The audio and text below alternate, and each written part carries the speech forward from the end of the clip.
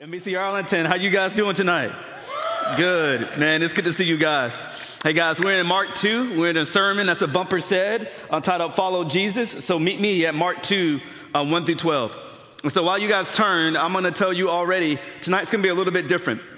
Because tonight, what we're gonna do is that we're gonna pause at points during the sermon to pray individually and also to pray within groups. And also tonight, one of the things that I also wanna do is I want to pray for something very specific. I want to pray for the unreached. When I talk about the unreached, here's some data for you. There are 7,000 people groups in the entire world. And 3,000 of those 7,000 people groups are considered unreached, meaning that there's little to no access to the gospel within those people groups. You may be looking at me and you saying, Eric, what in the world is a people group? I'm glad you asked. A people group is their largest group within which the gospel can spread without significant barriers like language or acceptance. And so sociologists have calculated there's 7,000 of those. There are 3,000 without the gospel. Many people will grow up and live and die without ever hearing the name of Jesus Christ. How will they hear unless we go? So one of the things I want to pray for today is that God will raise up us to be a part of his mission to show the world that their greatest need is to be reconciled to a holy God. So I pray that we'll respond to that in a number of different ways. Before we get to that, let me go ahead and read Mark 2, 1 through 12. So Mark 2, 1 through 12, here it is. And when he entered Capernaum, after some days, it was reported that he was at home. And many were gathered together so that there was no more room, not even at the door, and he was preaching the word to them. And they came, bringing to him a paralytic carried by 4 men. And when they could not get near him because of the crowd, they removed the roof above him, and when they had made an opening, they let down the bed on which the paralytic lay. And when Jesus saw their faith, he said to the paralytic, "Son, your sins are forgiven." Now, some of the scribes were sitting there questioning in their hearts, why does this man speak like that? He's blaspheming. Who can forgive sins but God alone? And immediately Jesus, perceiving in his spirit that they thus questioned within themselves, said to them, why do you question these things in your hearts? Which is easier, to say to the paralytic, your sins are forgiven, or to say, rise and take up your bed and walk?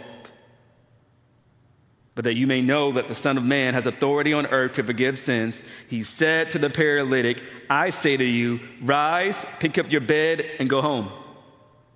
He rose and immediately picked up his bed and went out before them all, so that they were all amazed and glorified God, saying, we never saw anything like this.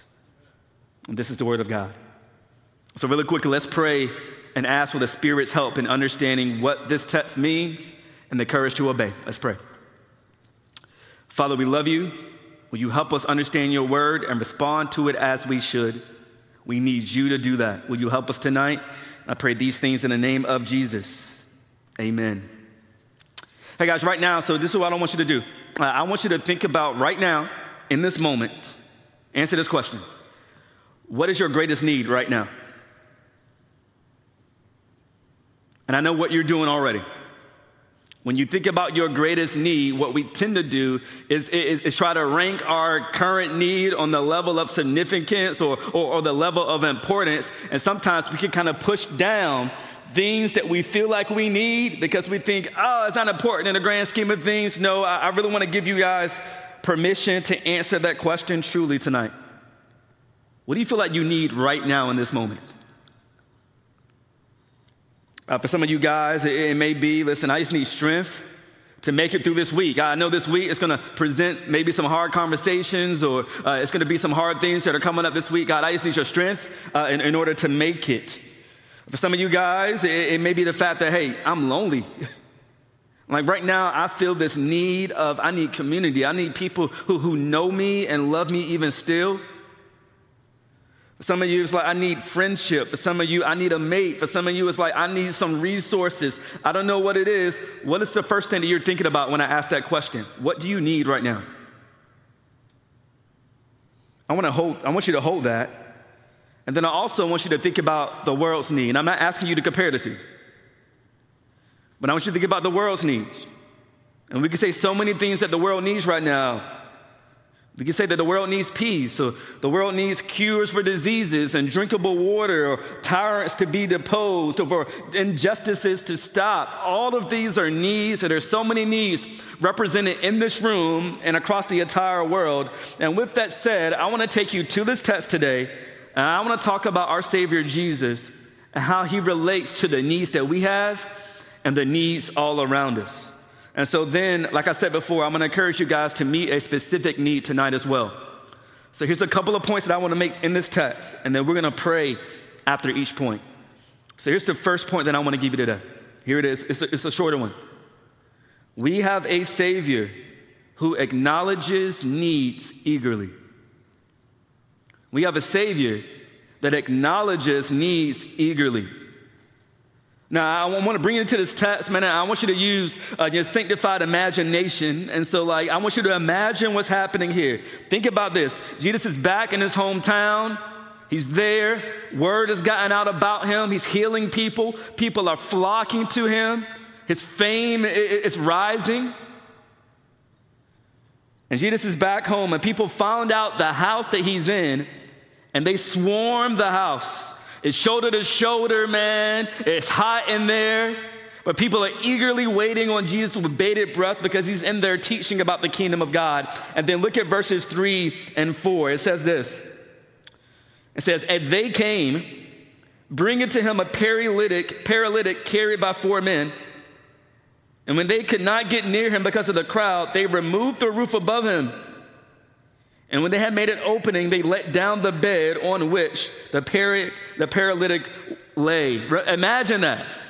You got these men trying to get to Jesus. They got their boy on the cot. They can't get to the door because it's shoulder to shoulder, and they can't get in. So they climb up on the roof, and they start digging through the roof in order to enter the house. Now, when I was reading this text this week, I was thinking about it from a perspective of a person who's not shown in the text. I was thinking about it from the perspective of the person who owned the house. Can you imagine what they were thinking? I already know what I'm thinking already. Before the dude dug into the house, I know how I roll. I'm like, listen, I invited you over my house, Jesus. I thought it was going to be a small group of us just sitting around having a nice Bible study. I ain't expect you to invite the whole neighborhood. You got people with sandals on, tracking dust all in my house. And then you look up and somebody is digging through your roof, the roof you paid for, in order to get to Jesus. Yo, this is crazy. But here's the thing. I want you to notice something in this text. Think about Jesus. Jesus is in the middle of preaching a message. And this message is something in chapter 1 that Jesus said that he came to do. It's his mission. What he's doing in that moment is incredibly important. He's teaching about the kingdom of God, and yet, check this out, he allows the needs of this one man to interrupt him.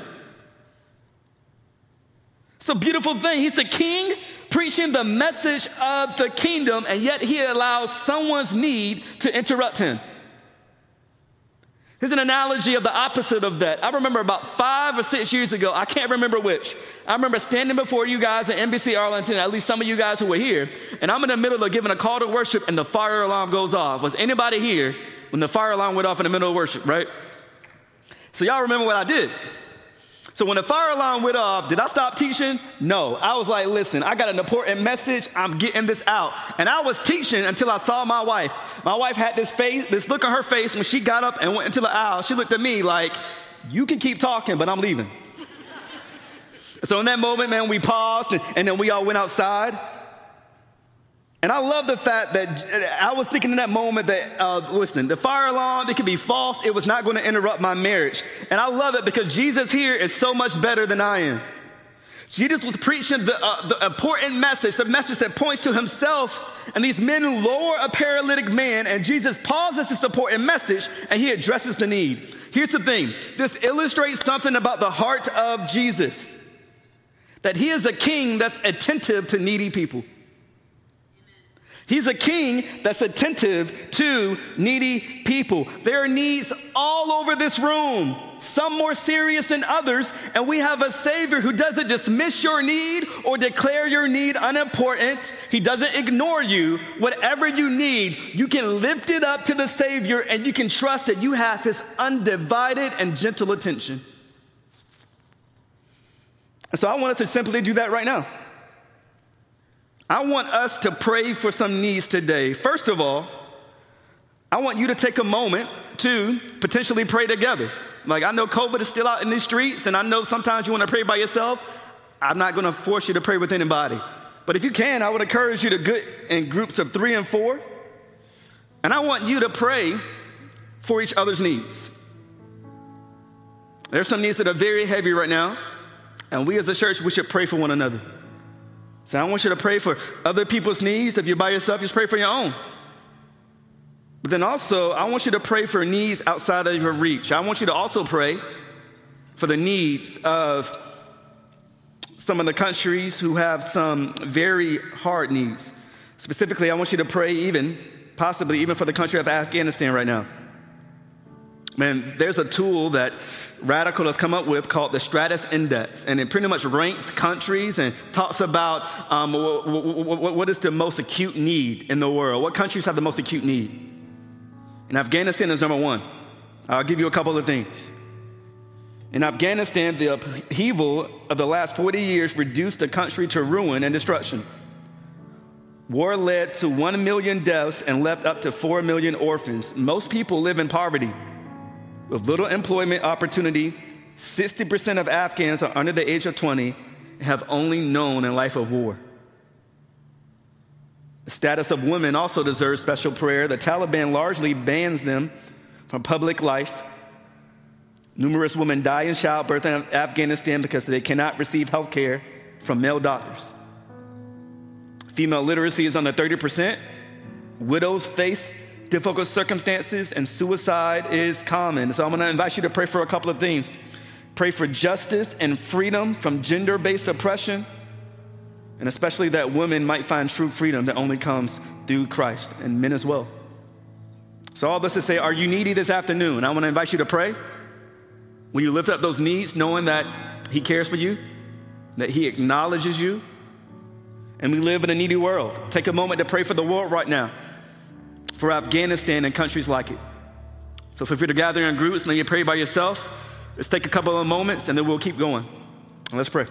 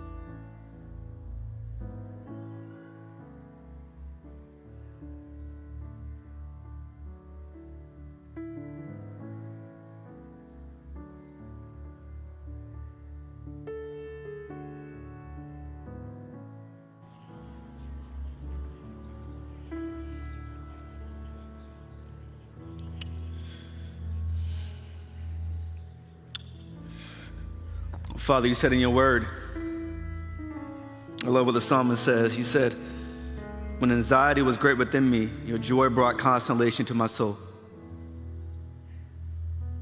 Father, there's so many needs within this room right now. And Father, we thank you that you don't dismiss our needs, but we can lift our needs up to a loving and caring Savior. And we can trust that you will do good by us. Father, we also can trust that you will do good by the nations.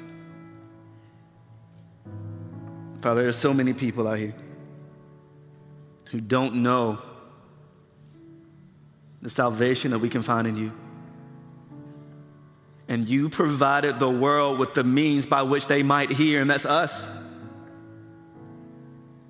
Help us declare in our hearts that you are our light and our salvation. Whom shall we fear? That our satisfaction comes from you.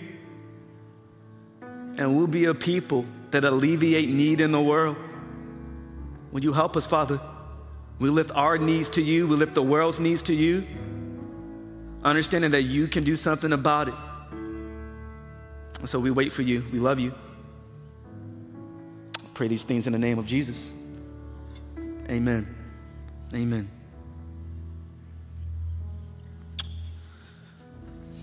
So that first point, we were talking about how we have a Savior that acknowledges our need. But I'm going to give you our second point today. And you actually see this in verse 5. Here's the second point. We have a Savior who satisfies needs deeply. Satisfies needs deeply. Let me explain to you what I mean. Here's verse 5. It says this, man, those men, they were bold. They did a HGTV project to the roof, lowered the guy through the roof. And it says here, when Jesus saw their faith, he said to the paralytic, son, your sins are forgiven. Now here's the thing. I wish I could see the look on their faces. The four men who lowered their guy through the roof and the paralytic. And the reason why I wish is because that's not what everybody was expecting that Jesus would say. Jesus had done all this healing. They brought this guy to Jesus because they knew Jesus could heal him. Jesus been healing all these people in Mark chapter 1.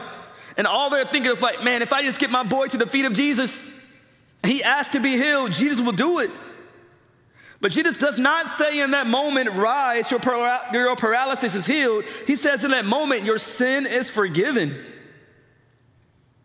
And I kind of want to see the look of their faces when Jesus said that, because I'm sure they're thinking, Jesus, that's nice and all, that you would give them forgiveness of their sin, but there's something more pressing here. My guy can't walk, will you heal him? And I'm sure the paralytic is thinking the same thing. He's saying, my whole life, I just want to walk. But listen to this here. I think Jesus is trying to tell us something, and I want to take a moment to explain this. Our greatest and deepest need is forgiveness from God. Our greatest and deepest need is to be in a right relationship with God. Here's the thing, guys. We are tempted to believe that our eternal joy is on the other side of whatever pressing need that we can name. And I don't want to dismiss anyone's needs at all, because we have some serious needs. Our world has some serious needs. I'm aware of that. It's interesting. Jesus is not saying to be paralytic, to the paralytic, that his paralysis is not a problem. Jesus is not looking at you and saying that your pressing needs are not a problem. They are. Listen, Christianity is a religion where we do not turn a blind eye to the physical suffering in the world.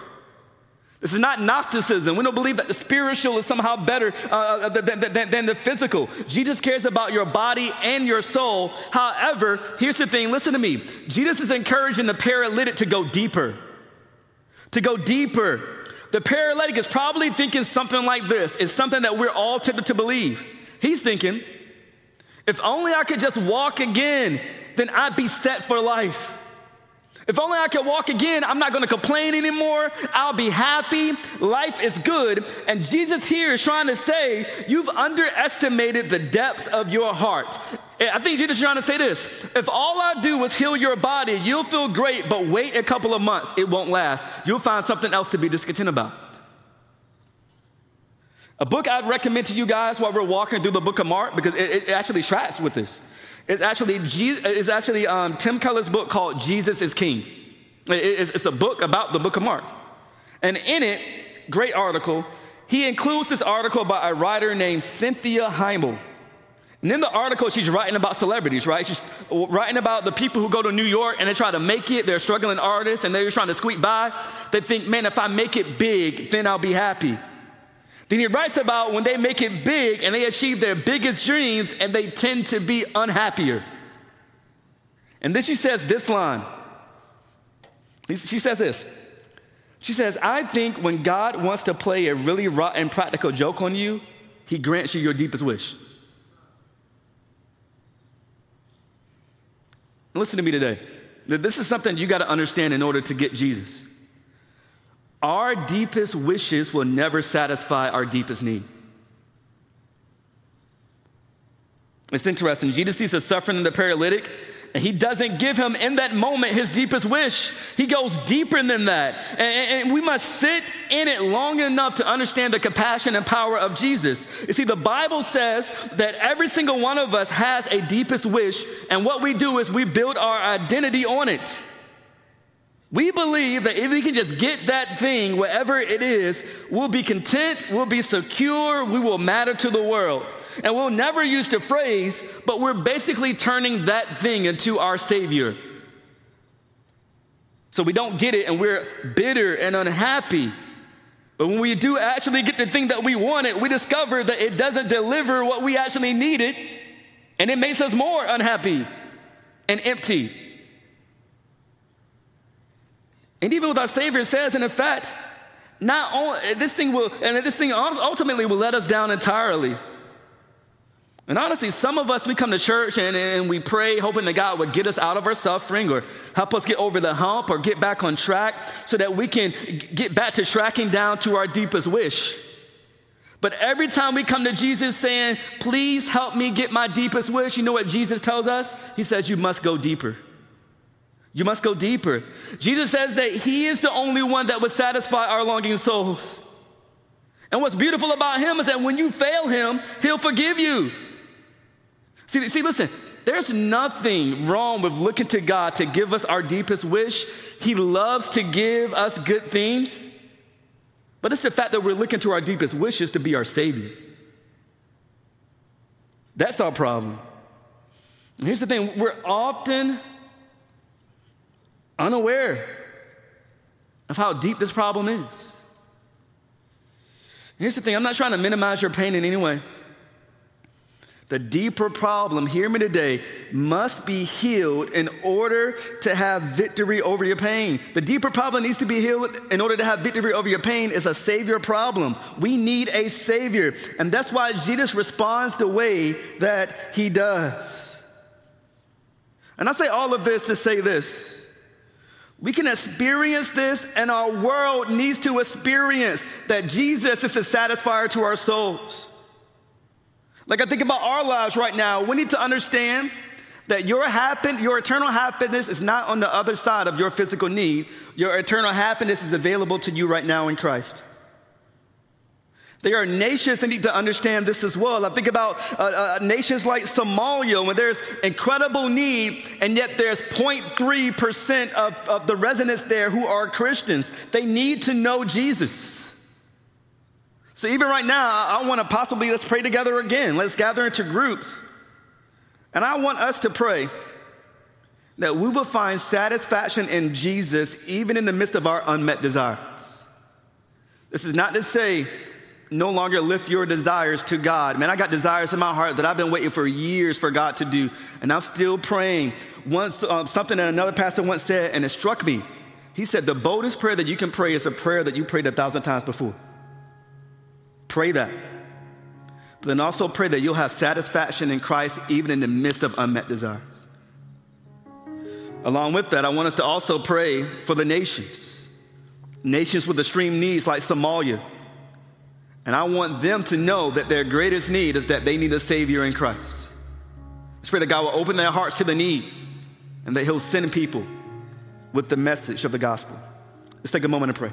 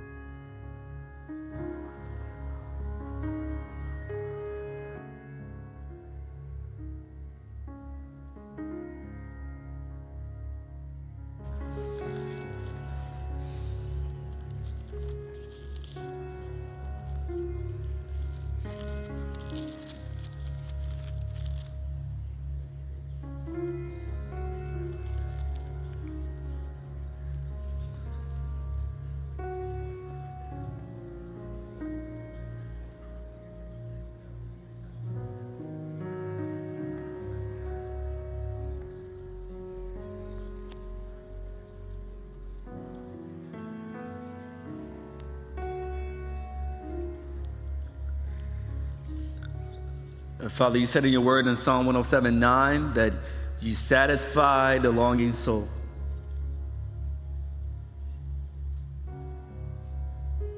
And you satisfy the longing soul with yourself. Whom have I in heaven but you, and earth has nothing I desire besides you. My heart and my flesh may fail, however, you are the strength of my life and my portion forever. Will you be our portion even in the midst of worldly need? But of all the needs that we have in the world, our greatest need is you. So, Father, it is not to us to withhold that message of the satisfaction that can be found in you through the gospel of Jesus Christ for those who need to hear it. So, Father, I pray for these countries, God, that are unreached and has incredible physical need. I pray that you awaken their hearts to their spiritual need in you. We need you. I pray these things in the name of Jesus. Amen. And guys, before I move to the next point, I want you to notice something. It's probably like a 5-minute gap. I don't know the time that passed in the text. There's probably a 5-minute gap between the time in which Jesus forgives the paralytic's sin and that he eventually heals the body.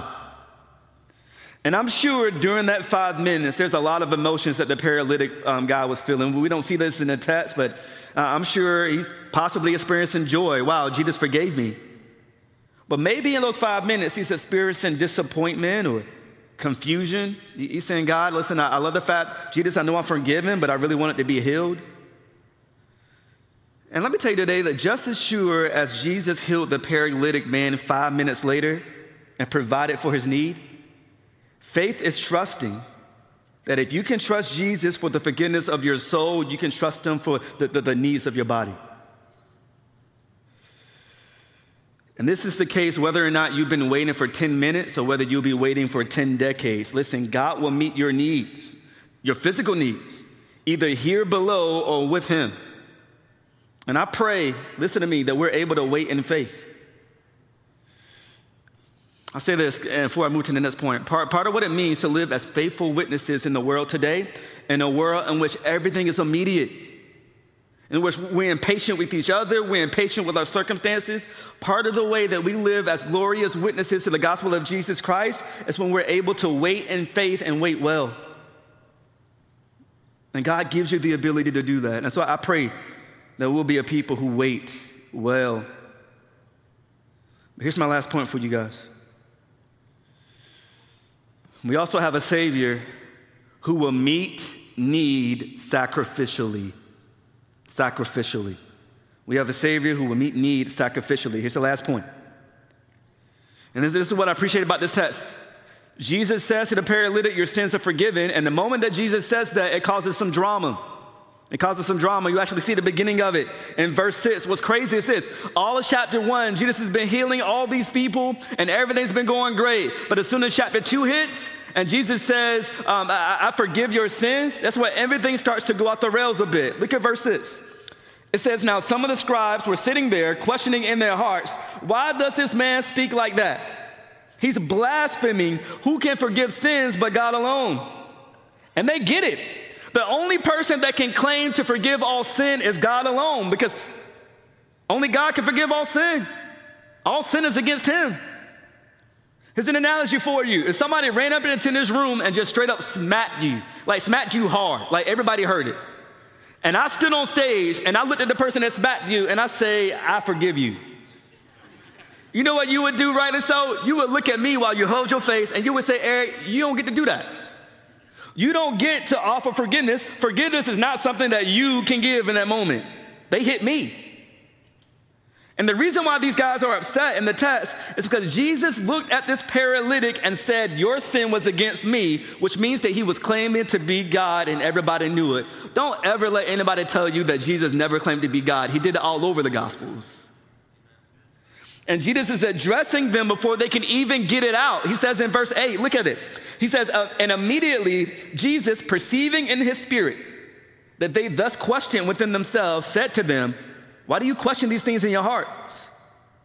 Which is easier, to say to the paralytic, your sins are forgiven, or say, rise, take up your bed and walk. So that you may know that the Son of Man has authority on earth to forgive sins, he says to the paralytic, I say to you, rise, pick up your bed and go home. He rose and immediately picked up his bed and went out before them all, so that they all were amazed and glorified God, saying, we never saw anything like this. Here's the thing. I want you to go back to verse 9. Verse 9, Jesus hits them with a question for them to ponder. He says, which is easier, to say your sins are forgiven or to say rise and walk? And it's so interesting because from the crowd's perspective, the answer is pretty simple. For Jesus to say your sins are forgiven, that seems easy because you wouldn't immediately see Jesus' power to forgive with your own eyes. How would you know? But if Jesus said, get up and walk, you would immediately see his power or lack thereof. Either the man would get up or he didn't. However, when I was looking at this text, I was thinking, I never thought this. Which one was easier for Jesus to say? Think about this. In Mark, I told you before, Jesus was doing miracles all over the place. There were no problems. He was casting out demons. He was healing diseases. But the problem did not begin until he claimed to be God. And in the listener's mind, for Jesus to say, I forgive your sin, is the easier thing. But for Jesus, that phrase was incredibly hard. Why? Because he knows in that moment who he's saying it to, what it means, and who's listening in when he says your sins are forgiven. When he said your sins are forgiven in front of the scribes and the authority, he already knows where this is headed. He knows this is headed to the cross. And when you understand what happened on the cross, you begin to understand the magnitude of what Jesus did for the paralytic man. Let me explain to you. Jesus healing his legs was nothing in comparison to forgiving his sin. We'll get here eventually, but in Mark chapter 14, Jesus was betrayed in the Garden of Gethsemane. And think about what Jesus was going through in this moment. Jesus in the garden was greatly troubled and distressed. The original words in the writings of Mark means that he was overcome with shocking horror. So overcome that he started sweating blood. This isn't just sadness. This is horror. This is Jesus, and he's terrified. So terrified that he says, Abba, which is an intimate way of addressing the Father. He says, Abba, take this cup from me. Take it away. And the cup is an Old Testament metaphor for God's wrath and judgment against all sin. And you know what happens? The cup isn't taken away. Jesus goes to the cross bearing the sin of the entire world, yours and mine, so that we might be forgiven of all that we have ever done. People might think that, Jesus saying your sins are forgiven is the easiest thing. But no, Jesus saying, I forgive your sins, that was the hard thing.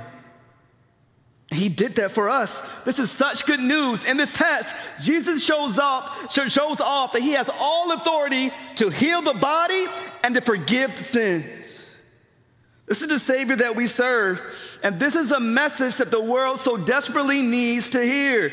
So many people in the world have yet to hear about the authority of Jesus Christ. And he's given the world the means by which they will hear this message. And that's you and me. It's you and me. He wants us to be invested in the task of spreading his fame to the four corners of the globe, especially those who have yet to hear. And so tonight, even right now, I'm going to give you guys an opportunity to respond to however God is speaking to your heart right now.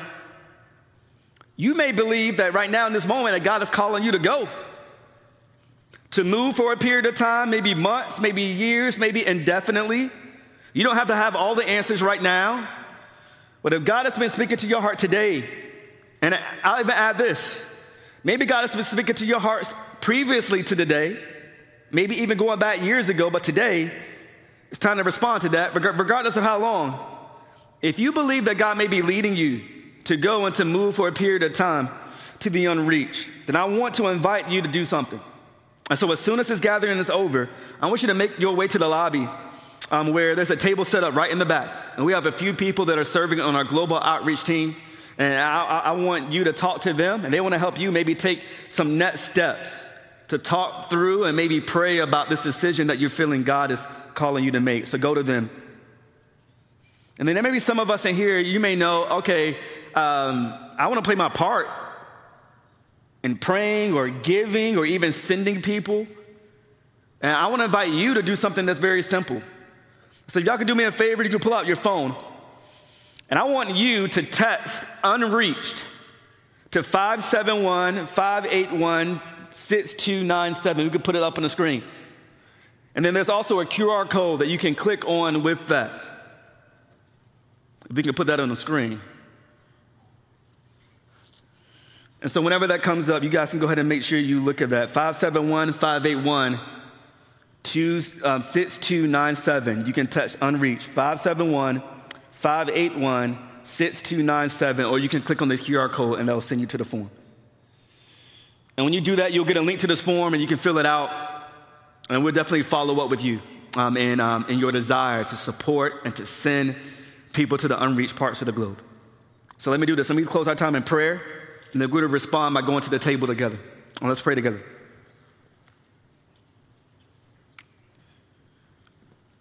Jesus, we love you.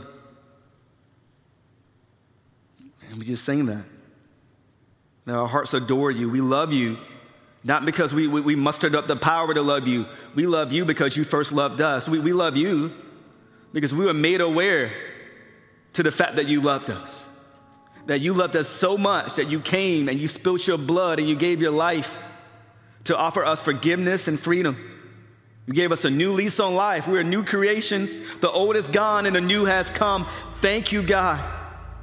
I thank you for me growing up and having access to the gospel. I thank you for that Sunday school teacher when I was 6 years old who explained clearly the gospel to me and I understood that I needed a savior. And there are 6-year-olds throughout this entire world who don't get that opportunity. How will they hear unless we go? Father, will you help us to make decisions for you, to understand that ultimately in the gospel, when we put our lives on the line for you, we are ultimately safe in you because this world can take nothing away from us that you have not promised to us as an inheritance. This world can't take away our joy. This world can't take away our eternal life. This world can't take away our eternity with you. So Father, may we live boldly proclaiming your gospel in a world with urgent need. We love you. And I pray these things in the name of Jesus. Amen. Amen.